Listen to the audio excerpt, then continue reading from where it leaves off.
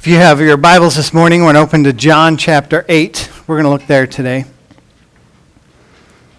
Do you know what the first commandment that God ever gave in the Bible was? It was let there be light. Yeah. Light is a major theme in Scripture. God and light are so connected, so inseparable. The Bible says God is light, and in him there's no darkness at all. That verse sheds some light on the verse that we're actually going to look at today in John 8:12. Jesus says, I am the light of the world. Did you know how important light really is to us? I mean, everything that we see is a result of light. We were created for light. We were drawn to light. I mean, think about our kids. How many of our kids were afraid of the light? How many of our kids were afraid of the dark? Right? Light is really what our eyes can see. Jesus himself compares him to light. That was the fifth I am statement. We've been looking these last few weeks at these great I am statements of Jesus, and they really help us to understand why I matter, why we matter. We've been discovering that lasting security, that true significance is only going to be found in Jesus. And I matter for one reason, because I matter to God. And I know that I matter to God because not only of who Jesus said he was, but also who Jesus wants to be to me. So to help us understand the significance of I am the light of the world, we have to understand where he made the statement. If you go back a little bit, John 8:20, it says this took place in the court of treasury, or the court of women. It was this large courtyard area inside the temple, one of the busiest parts of the temple. It was where all the Jews would come and they would offer their temple offerings to pay for their sacrifices. And so because of this, it was a very important part of the temple, and it was also extremely heavily trafficked. The crowd would always be large there, but especially at this time. I mean, right at this point, it took place during the Feast of Tabernacles. Right, this was a giant celebration, something like Mardi Gras or Cinco de Mayo or, Sand Crane Festival. Right? Hundreds of thousands, everybody would be there. It was this giant important festival. And right in the center of this courtyard, there were these four great torches. Right? They stood as high as the walls of the temple. And they had four golden candelabras with bowls that hold about 65 liters of oil in them. And there were these giant ladders to get up to them. And so every night, when the sun would go down, the priest would carry the oil to the top and light these giant wicks. And these giant torches would be lit. These flames would leap out of them, and scholars say it could actually light up the entire city. These flames symbolize the pillars of fire that the Israelites used when they went through the wilderness. Right? The pillar of fire represented God. And so scholars say it would have been at that moment, as they were lighting the torches, that Jesus made this statement. Let's read the whole verse, John 8, verse 12. When Jesus spoke again to the people, he said, I am the light of the world. Whoever follows me will never walk in darkness, but will have the light of life. The meaning at that time would have been unmistakable to a world living in spiritual darkness. Because Jesus said he came as a light to bring significance, to security, to anyone willing to leave the darkness of confusion and meaninglessness and enter into the light of God's love. But light, as illuminating as it is, as powerful as it can be, as important as it is to our lives itself, light is only effective if it's allowed to function and if it's used properly. Imagine with me, you're in a tunnel and it collapses. And everything around you is just pitch black darkness. And everyone in the tunnel with you is going to die unless you find a way out. And imagine you are the only person in that group who knows how to get out of the tunnel. And you have in your possession something that to the entire group is probably the most important thing in the world, the most precious thing in the world. And it's not gold, it's not money, it's not gems or rubies. You have a flashlight. And it's that flashlight that can save everyone in the tunnel. So what do? The only way to save them is if you do what that flashlight was meant to be done, and you shine that light. See, we as the church, we as followers in Christ, we have to shine the light so others can see it. You know, a torch that's not lit, useless, right? A flashlight that's not turned on, powerless. A match that's not struck, unnecessary. A candle that's not able to burn is irrelevant. And a light that's not allowed to shine so that others can see it is of no benefit whatsoever. You know, it's interesting. Throughout the Gospels, you read about Jesus, and he compares himself to a lot of different things. And yeah, one of the major themes here he compares himself to is light. And what he's saying is, you know, what light is to our physical world, he is to our spiritual world. You know, you don't ever really appreciate the value of light, though, unless you understand the realities of darkness, do you? Years ago, the church Amy and I served at before we were here, it was this old church building. It was this big, like, cathedral ceilings. And I remember it was one night in December, there was a large group of us, and we were there decorating for Christmas. And we put up this huge tree and hung all the lights and the wreaths and the banners and got everything done. And at the end of the night, a couple ladies and these two little girls gathered up the last few boxes, and they took them down into the basement to be stored. And now, if you know anything about old church basements, in the middle of the day, they're not a great place to be. And this place, they had mice, they had bats, we had everything in the basement. You did not want to go down there. But these ladies took the boxes down, and while they were down there, power went out. Pitch black darkness. And all we heard from upstairs was little girls screaming. Probably some of the ladies screaming too. And it was horrible.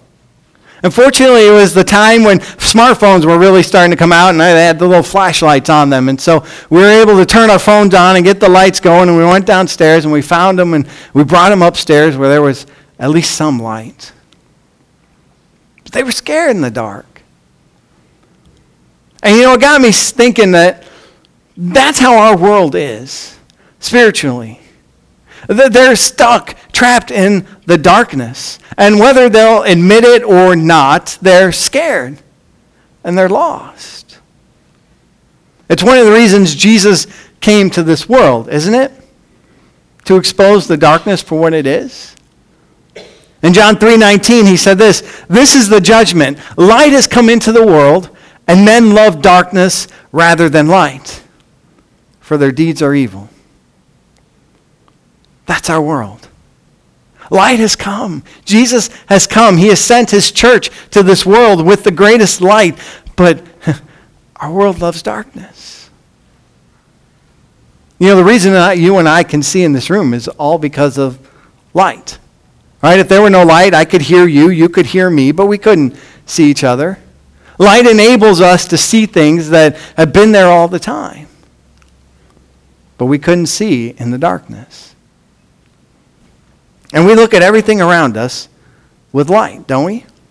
Did you ever stop to think about this? I read this. When you're looking in the mirror, you're not really looking at yourself. You're actually seeing the light reflecting off of you. I mean, if you don't believe me, go into your bathroom and get pitch black and then try to look in the mirror. You don't see anything in the dark. The colors you see in the mirror are going to be the same that you would see if you would look down, right? Your color of your shirt doesn't change. It's color of your eyes and your hair are the same. But everything you see is because of light. I mean, if it weren't true, you'd have to rely on somebody else to tell you what you look like. That's why Jesus said in John 12:46, "I have come as a light to shine in the dark world, so that everyone who puts their trust in me will no longer remain in the darkness." I read something else about light that helps us to see why Jesus compared himself to it. Did you know that light is incorruptible? It cannot be defiled. No matter what light passes through, light always stays pure. It's insusceptible to contaminations or infection. I mean, it doesn't matter if it's sunlight, moonlight, starlight, or flashlights. Whatever kind of light it is, it always remains pure. But in order for that light to be effective, it has to shine. In order for our light to be effective, we have to shine. We have to shine the light of Christ in this world so others can see it. But it's not enough to just shine the light. We also have to show the light so that others can follow it. Listen to the middle part of his statement. Jesus said, I am the light of the world. Whoever follows me will never walk in darkness. You know, there's really nothing more frustrating than trying to find your way in the dark, is there? I don't think my cat catches on to that. Because every morning at 5 a.m., my alarm goes off, and I get up, and I have to get ready to drive a bus. And the cat, which is predominantly black, likes to lay in the middle of the floor, in the middle of the hallway, get stepped on and tripped over multiple times. There's nothing more frustrating than trying to find your way in the dark. But can I ask you, do you ever feel in your life like the power's out? You ever felt like you're living in darkness? Maybe you feel like you don't have a clue while you're here, or a clue what you're supposed to be doing. Maybe you're facing a difficult decision in your life and you're just, you don't know which way to turn or what to do. Well, Jesus makes this promise. And he said the moment that we come to him, the moment that we surrender our lives to him and let him be our light, we'll never walk in darkness. Because that's the only antidote to darkness is light. Jesus knew that when he called himself the light of the world. He also knew that when he called his followers light. In John 5:14, this is what he said. He said, you are the light of the world, to his disciples. I mean, talk about the ultimate statement of significance. Talk about proving once and for all why you matter, why I matter. He calls each and every one of us who are his followers the same thing that he called himself, the light of the world. Keeping in mind that the basic function of light is to get rid of darkness. And you know that no matter how dark the dark really is, it never remains dark when a light gets turned on. Right? It doesn't matter how dark the room is, how dark the cave is, how dark the place is. The moment a light is shined, everybody sees the light. Jesus said this in Matthew 5, verse 14. He said, you are the light of the world. A city on a hill cannot be hidden. Neither do people light a lamp and put it under a bowl. Instead, they put it on its stand and give its light to everyone in the house. Think about it. You're sitting at home and the power goes out. What do? You go in the junk drawer and you find the candles and you put them on their stand, you light them. Or you go find the flashlights and you turn them on, right? You don't light the candle and then put it under a basket. You don't light the flashlight and hide it under covers. No, you hold it up so that everyone can see it. See, that's what God is asking of you and of me in this dark world, is to show that light that is within us. See, you don't have to ask people to look at you when you turn a light on in the darkness, do you? They automatically look at you. But remember, if you're a Christ follower and you're in a school filled with non-Christ followers, you are the light in their darkness. If you are a family that follows Christ in a neighborhood of people that do not follow Christ, you are the light in the darkness in your neighborhood. If you're a Christ-following professional at work, in your office, where you're employed, you are the light in the darkness. And you can be a light by just simply saying a prayer before you eat, by bringing God's word with you, by offering to pray for someone you know is going through a difficult time. But remember, God, he doesn't call us to be the sun. In reality, God calls us to be the moon. You know what the moon does? The moon doesn't actually generate light.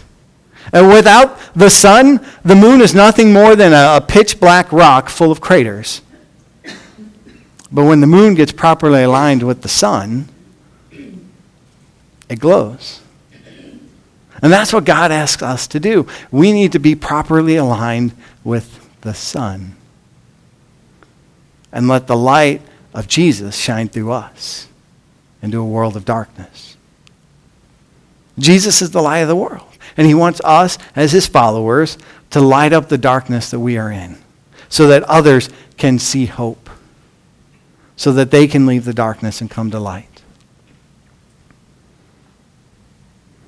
And you can shine the light. You can even show them the light and still not do with the light what it was meant to be done. Because you have to share it.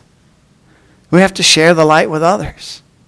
The last part of his statement was to those who have become followers. He said this, "You will have the light of life."